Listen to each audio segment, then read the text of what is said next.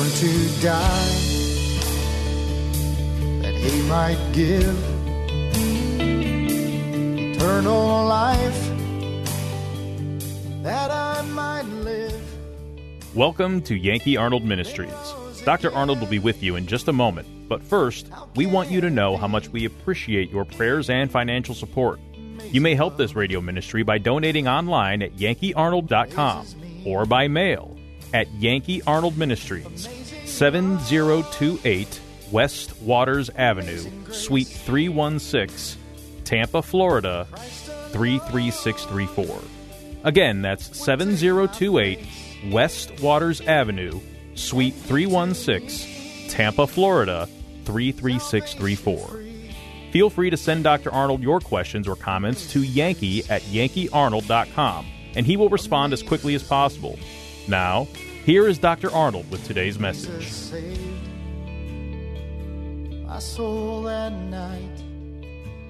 Parents really think they've got the tiger by the tail until their kids become junior high. And then those junior high kids will teach their parents. There's a lot you don't know about raising kids. Because I've had people say, boy, when I get me some kids, my kids are not going to grow up and act like that. All right, and then that time comes. And their kids act just like that. And then they don't say nothing because they can't make them mind, because if they try to correct them, the kids will throw a tantrum right in front of everybody, and so they're embarrassed, and so they just don't say anything. Oh, I didn't see that. I've been in a restaurant one time, and this here family was sitting there, and they had about 3 or 4 kids. I mean, they were destroying the restaurant. I mean, there was food every place. I mean, it was like it was just terrible and noisy, loud. And I wanted just to reach over there and get a hold of a couple of those kids, but I didn't. And this one little kid, he looked around and he saw me looking right at him. And he looked right at me. Yeah! Nobody heard me, but that kid did. And the parents thought they heard something, but they weren't sure what it was. And that kid looked back at me, and he didn't say a word. He just stared at me. And that kid said in his mind, no man ever spoke like that before. I better shut up and sit down. I was on a plane one time. Little kid up there. I'm sitting there and I just want peace and quiet. You know, the Bible talks about peace and righteousness. I was doing right, and I ought to have peace. And but that kid was irritating me to no end. So he would turn and he'd turn around and he saw me. It's amazing how that would be so effective. Because, see, the parents, sometimes they let the kids get away with murder. You ever seen some kids like that? You ever seen parents do that? You did that, huh? No. But this is what he wrote. Because of the way that people are today, some people believe that because you believe in salvation by grace, that you're just giving people a license to sin. Well, you can't get permission to sin. That's not in the Bible. It's not taught. Like God says, okay, it's okay for you to sin today. Great. No, he doesn't give you permission. You're free to make choices, but you're not permitted to do the wrong thing without consequences. There's consequences. Anyway, he says, I recently heard, again, the old cliche that we're not under the law, but grace. I fear that this mentality is often a cover-up for those who love the world and the things of the world. This is my impression. I am considered a legalist by many, which I interpret to be a criticism of the standards and principles I preach and live by, and by which I evaluate or judge the lives of professing Christians. It is an unhappy day in Christendom, for the image of the church is badly tarnished, and the world stands amused.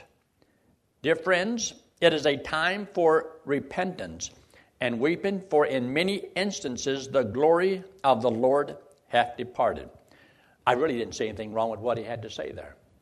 But isn't it true that majority of churches, you would say, that ungodly people are going to church, but after church they live an ungodly life and it doesn't honor the Lord? And this is just to soothe their conscience and make them feel better, put a little salve on the sore, and then the rest of the week, well, I paid my dues. I went to church. Now the other 6 days, those are mine. But I gave God his time on Sunday. And then they have no godliness in them. And so that is a a shame. In the book of Romans 6, and it says this, "For sin shall not have dominion over you, for you are not under the law, but under grace. What then? Shall we sin because we're not under the law, but under grace?" And then these two words, God forbid. Just because we're not under the law doesn't mean that we should not live a godly life. Shall we live in sin? Like I've had people say, well, we're not under the law. And I agree with that. But they'll use that if there's something that they don't want to do that is under the law.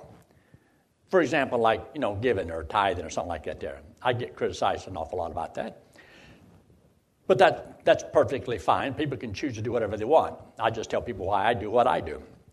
And if it's robbing God under the law, well, the last thing I want to do is rob God because I'm supposed to learn something from. Okay, what can I learn from that verse? I learned that I don't want to rob God. Well, that's under the law. Well, they were doing that before the law was ever given. I never saw where God took it away. It's just a good principle on how to give. But isn't it also under the law, thou shalt not commit adultery?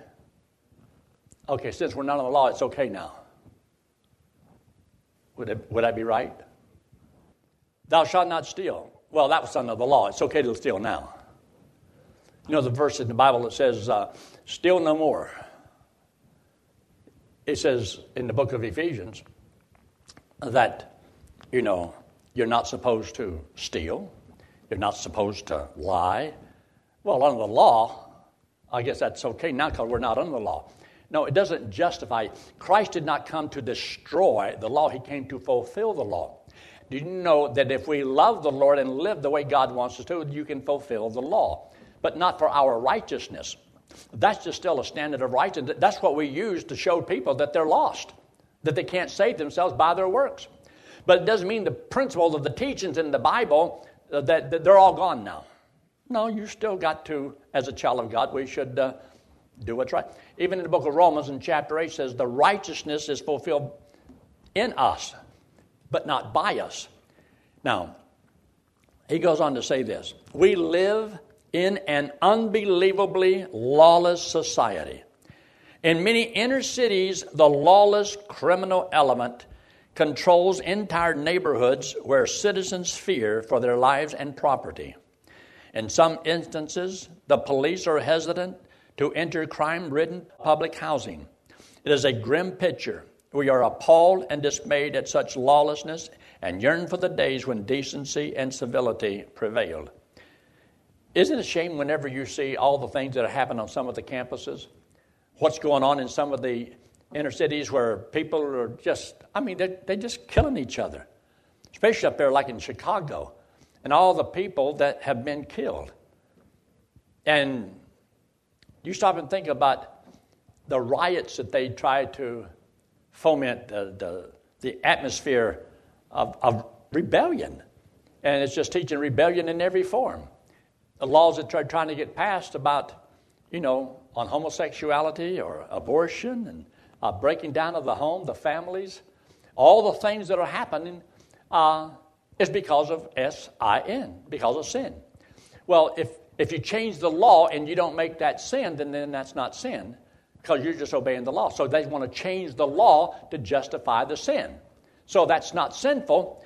And now they've come out where Google is going to be, and I just read this yesterday, they got certain words that it will pick up if you are saying something that's toxic, that's really causes ill feelings in people's lives.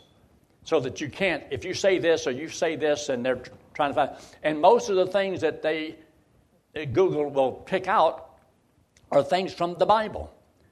Things from the Bible is going to be very offensive. And therefore, you put things up there of what the Bible says, and then you may be totally eliminated from having your things on YouTube or on the internet at all. And they can just take it all off. They've been wanting to do this even on radio and on television. In other words, censor anyone who teaches contrary to what they want to do in their agenda, which is to bring down our society, and everything's going to be, lawful. So to pass laws, that's why they want to have people in Congress that will pass laws because of the way they want to live. So generally, you accept a theology based upon your morality. And so whenever you don't have any morality, you don't want no theology. So anyway, that's a little bit about how it goes. He goes on and makes this statement. He says, as alarming as this is, even more distressing is the fact that a spirit of lawlessness has found its way into the body of Christ.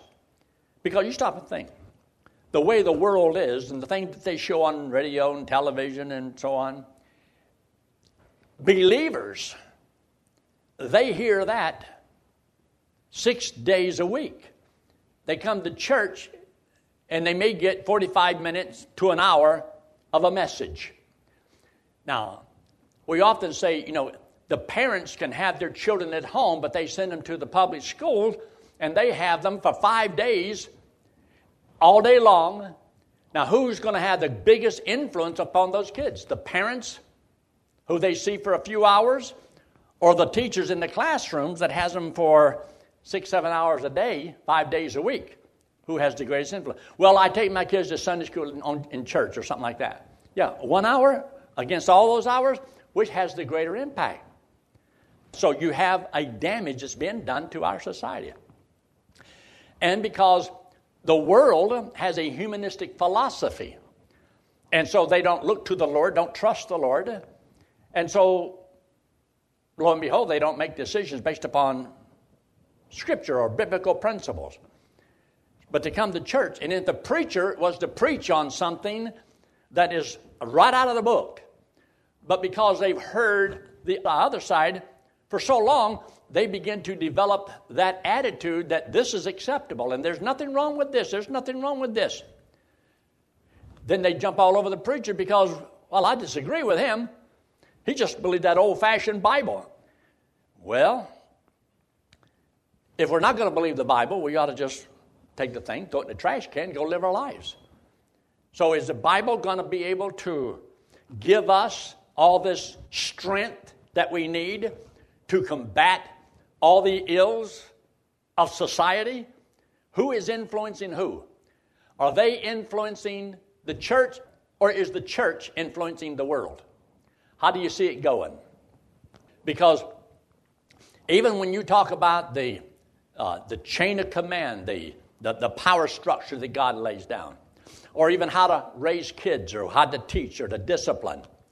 Remember years ago when a child was disobedient, a parent would normally take a paddle and spank their kid, right? Did you ever get any of those blessings? And you didn't die. You might have thought you was going to die, but you didn't die. But now you spank a child and leave a mark, what's going to happen to you? You're going to jail. Or they may take the kids from you. You can lose everything that you got. Because society doesn't agree with what the Bible teaches. And there's individual Christians who go to church and says, well, they don't believe it. It doesn't matter what the Bible says because they have adapted a humanistic philosophy. So that's what they accept. Now, then they come to church with that humanistic philosophy, and they may trust Christ as their Savior. But their thinking has not been revolutionized. They have not repented, changed their mind about a lot of the things that they think and believe. And so that's why they have a trouble in their discipline and yielding to the authority of a church or the Word of God, giving like they should, living like they should, thinking like they should. So there is a negativity in God's people. It shouldn't be, but that's the way it is. He goes on to say, standards and principles of conduct which were once in the hallmark of the church are now abandoned and even scorned by many. This has come about for a number of reasons, among them being that the leadership, pastors, in many instances fail to challenge such conduct, and in fact are often blameworthy themselves. As one consequence, worldliness often governs the lives of members. In our face of our Lord's admonition to deny oneself, self-indulgence seems to be the practice of many. Whatever makes them happy, do whatever they want to do. This is why you can't get people to accept certain spiritual responsibilities. They want to be faithful. They just do whatever they want to do when they want to do it. And you just be thankful that I'm here. But if you say you ought to do this or you ought to do that, well, it's either you do this or I leave and I'll go to some other church where I'll feel comfortable. They don't want any pressure of any kind. Am I lying to you or telling you the truth? You know I'm telling you the truth. But you don't need what I'm saying right now. Maybe somebody watching does. Who knows? He goes on to say this. In justifying such conduct, the above verses are frequently quoted. They often hear those who dismiss what once were considered godly standards, seeking to defend their conduct by repeating, we're not under the law, we're under grace. As though because we're under grace, it means that you can just live how you please and it doesn't matter. You can live as you please, but it matters. I want every child of God to live as holy, as godly as they possibly can. I just always stray not to get to heaven. But because we want people to go to heaven, we don't want to do things in our life that would cause people not to believe the message that we're preaching. And you want God's people to be blessed. You want them to have peace. You want them to be happy. So you don't want people just to live in sin, to live an ungodly life. But see, people take out and say, well, Yankee just wants people to live any way they want. Nobody's ever heard me say that. But if you want to serve the Lord, live the way you want if you want to serve the Lord. But I want people to understand if you don't want to serve the Lord, you're still a child of God, but God's going to have to chasten you. You ever hear me say that? To discipline you, correct you, maybe take you home before your time. All that is true. In other words, in so doing, they reveal their shallow understanding of Scripture. For the same text requires, shall we sin because we're not under the law? The response is, God forbid. Which is at issue is the basic upon which men are saved, and in this sense, we're not under the law as we read elsewhere. Therefore, by the deeds of the law, there shall no flesh be justified in his sight, for by the law is the knowledge of sin. So we use the law. We don't do away with that. We use that to convince people that they're sinners and need a Savior. Thus, those who repeat that we are not under the law often misapply the text to cover their conduct or misconduct. There is an even greater matter involved here, which is, have we no moral compass, no standards of conduct? Are there no biblical principles which govern the life of God's people? We answer, indeed there are. The lawlessness practiced in reality is a testimony of biblical ignorance and indifference. It is evidence of willful disobedience to the Word of God, which has alarming consequences, namely, and that servant which knew the Lord's will, neither did according to his will, shall be beaten with many stripes. Now that's not, he's going to beat the tar out of you when you get to heaven. God chastens you while you're here. When you knew what to do and you choose not to do it, is there a consequence?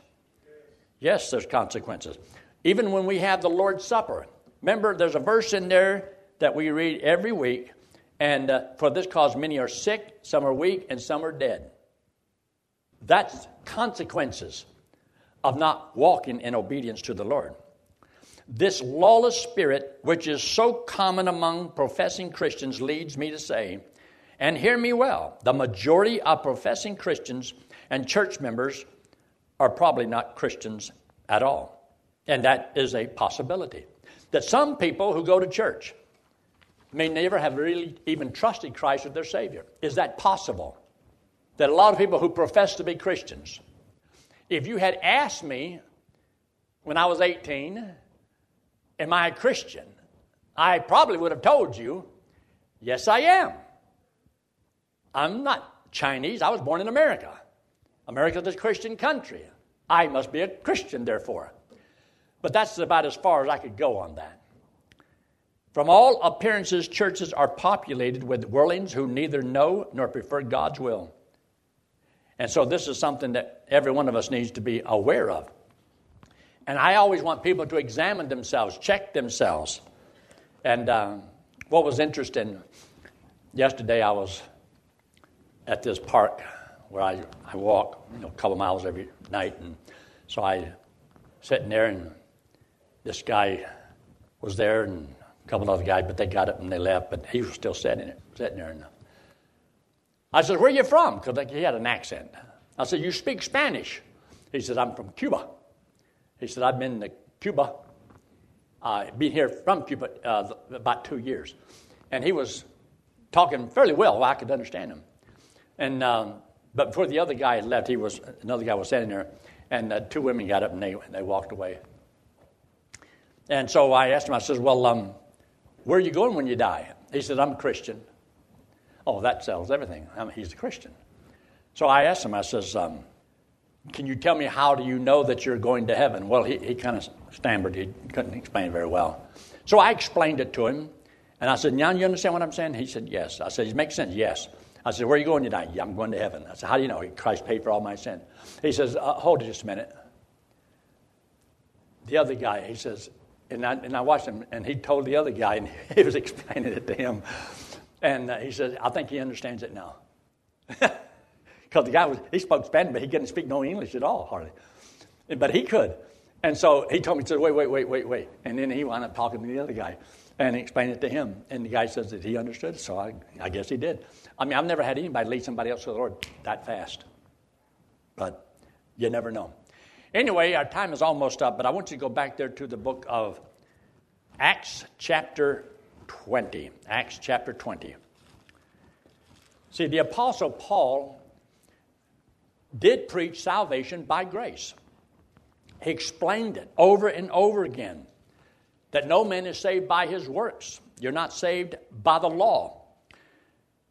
But he does want God's people to serve the Lord and to do what's right. So in chapter 20, you'll notice the statement that he made, that he kept back nothing that was profitable for them. Look in verse 20.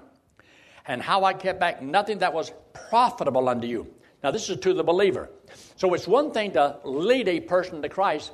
Now give them the things that they need to be profitable in their life. You want every Christian to profit, to gain. Whatever it is God wants you to attain, that's what Paul was after. And then you'll notice that he made this statement. He says there in verse 27, he says, "For I have not shunned to declare unto you all the counsel of God." Now, this is in the book of Acts. This is not having all the New Testament books, but all that Paul knew and all the Old Testament scriptures that he knew. He taught all that he knew. And he gave them, "Thus saith the Lord." Now, some people don't like to use the Old Testament. They don't want to study anything about Matthew, Mark, Luke, and John because they say, well, that's all the law. It's the Word of God. And all Scripture is for us. Now, he makes a statement, "For I have not shunned to declare unto you," and you ought to underline, all the counsel of God. See, the Word of God, some people are so glad that they know Ephesians 2:8 and 9. I can quote John 3:16. Is that all the counsel of God? Is that all of it? I think it's a little bit more than that. Is it just the New Testament? Is that all the counsel of God? Or wouldn't you include the Old Testament too? The law, the Psalms, and the prophets? I think it includes all of it. All Scripture is given by inspiration of God. These things have I written unto you that believe. So if you're a believer, then it's written to believers. So God wants all of His children to know, to study His Word. And we will stop right there. Look up here.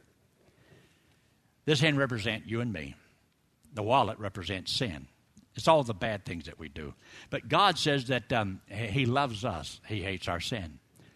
Because we committed the sin, we have to pay for it. And that is eternal separation from God. So since everybody sins, everybody's in the same boat. We're all condemned. We're all guilty. So there's nothing that a man can do to make himself pure, to make himself perfect. It's impossible. But heaven See, heaven is perfect. God is perfect. To live forever with the Lord, you've got to be perfect. Well, we aren't. So how are we going to get there? God says, your sins won't let you in. I can't let you in because of that. Plus, you got a payment to make, and that's eternal separation from God in hell. So it don't look very good for us. God says it's impossible for a man to save himself. Christ, this hand representing Christ, God in the flesh, came into the world because he loves us. Now, he hates what we do wrong because it separates us from him. So Jesus Christ took all the sin of all the world, paid for it on the cross, came back from the dead. And God said that if you and I, if we would believe that he did it for us, he would put the payment he made to our account, and we get to go to heaven on what he did. See, there's no tricks to that. There's no gimmicks to it. It's a gift. It's totally free. I trusted Christ as my Savior, and God gave me eternal life. When I explained this the other day at the funeral, even with the joke, there was about 10 or 12 that trusted Christ as Savior. Because, you see, there's power in this message. And when they hear it, and you don't know where you're going to die, and you hear it for the first time, you mean I can go to heaven when I die? Mean that I don't have to promise anything, stop anything? Just like I am, I can accept Christ as my Savior, and he'll give me eternal life, and I get to go to heaven? That's true. You say, well, what if I do something wrong tomorrow? You will. It's paid. What if I do something really bad? It's paid. What if I do something right before I die? It's paid. How many of your sins did he pay for? All of them. They're all paid. There won't be one sin for you to pay for. You see, you say you don't deserve it. I know. Nobody deserves it. That's why he says, by grace are you saved through faith, that not of yourself. It is the gift of God, not of works, lest any man should boast. Best news in all the world. Let's pray, shall we? Every head bowed and every eye closed and no one looking around. Friend, if you're here this morning and you've never trusted Christ as your Savior, would you just talk to the Lord? See, you don't make a mistake this way. Only the true and living God can know what you're thinking. I don't know what you're thinking. I can't read your mind. But I do want you to trust the Lord. I want you to go to heaven when you die. So right now, if what I said made sense, you say, I want to go to heaven, and I believe Christ died on that cross and paid for my sins, and I'm going to trust him right now as my only hope of going to heaven. Friend, God said if you would believe that he did it for you, he would save you and give you eternal life, and you get to go to heaven on what Christ did for you. So with heads bowed and eyes closed, is there anyone at all say, yes, preacher, that made sense to me, and I'll trust Christ as my Savior this morning, and I'd like for you to pray for me. Would you just slip your hand up very quickly and put it right back down? Anyone at all? Just slip it up very quickly and put it right back down. Remember, there's no gimmick to it, no tricks. Over and done with when you make that decision. Anyone at all? Let's pray, shall we? Our Father, we thank you so much for all you've done for us, for the study of your word. Bless each one in Christ's name. Amen. Would take my place. Telling someone how to go to heaven is the greatest thing we can do in this life. To prepare you, Pastor Yankee Arnold is offering you his book, Gospel Driven Man, absolutely free. Gospel Driven Man explains in simple steps how to successfully share the gospel. To get your free copy of Gospel Driven Man, write to Yankee Arnold Ministries, 7028 West Waters Avenue, Suite 316, Tampa, Florida 33634. Or email Yankee Arnold at yankee@yankeearnold.com. That's yankee@yankeearnold.com. Thanks for listening to today's broadcast. We pray that today's message was a blessing to you and your family. You may help support this radio ministry by donating online at yankeearnold.com or by mail at Yankee Arnold Ministries, 7028 West Waters Avenue, Suite 316, Tampa, Florida 33634. Friend, one day it will happen. The trumpet will sound, and we will be changed, caught up to meet the Lord in the air. So live today and every day, believing that the Lord is coming soon, and just keep looking up. Amazing grace amazes me.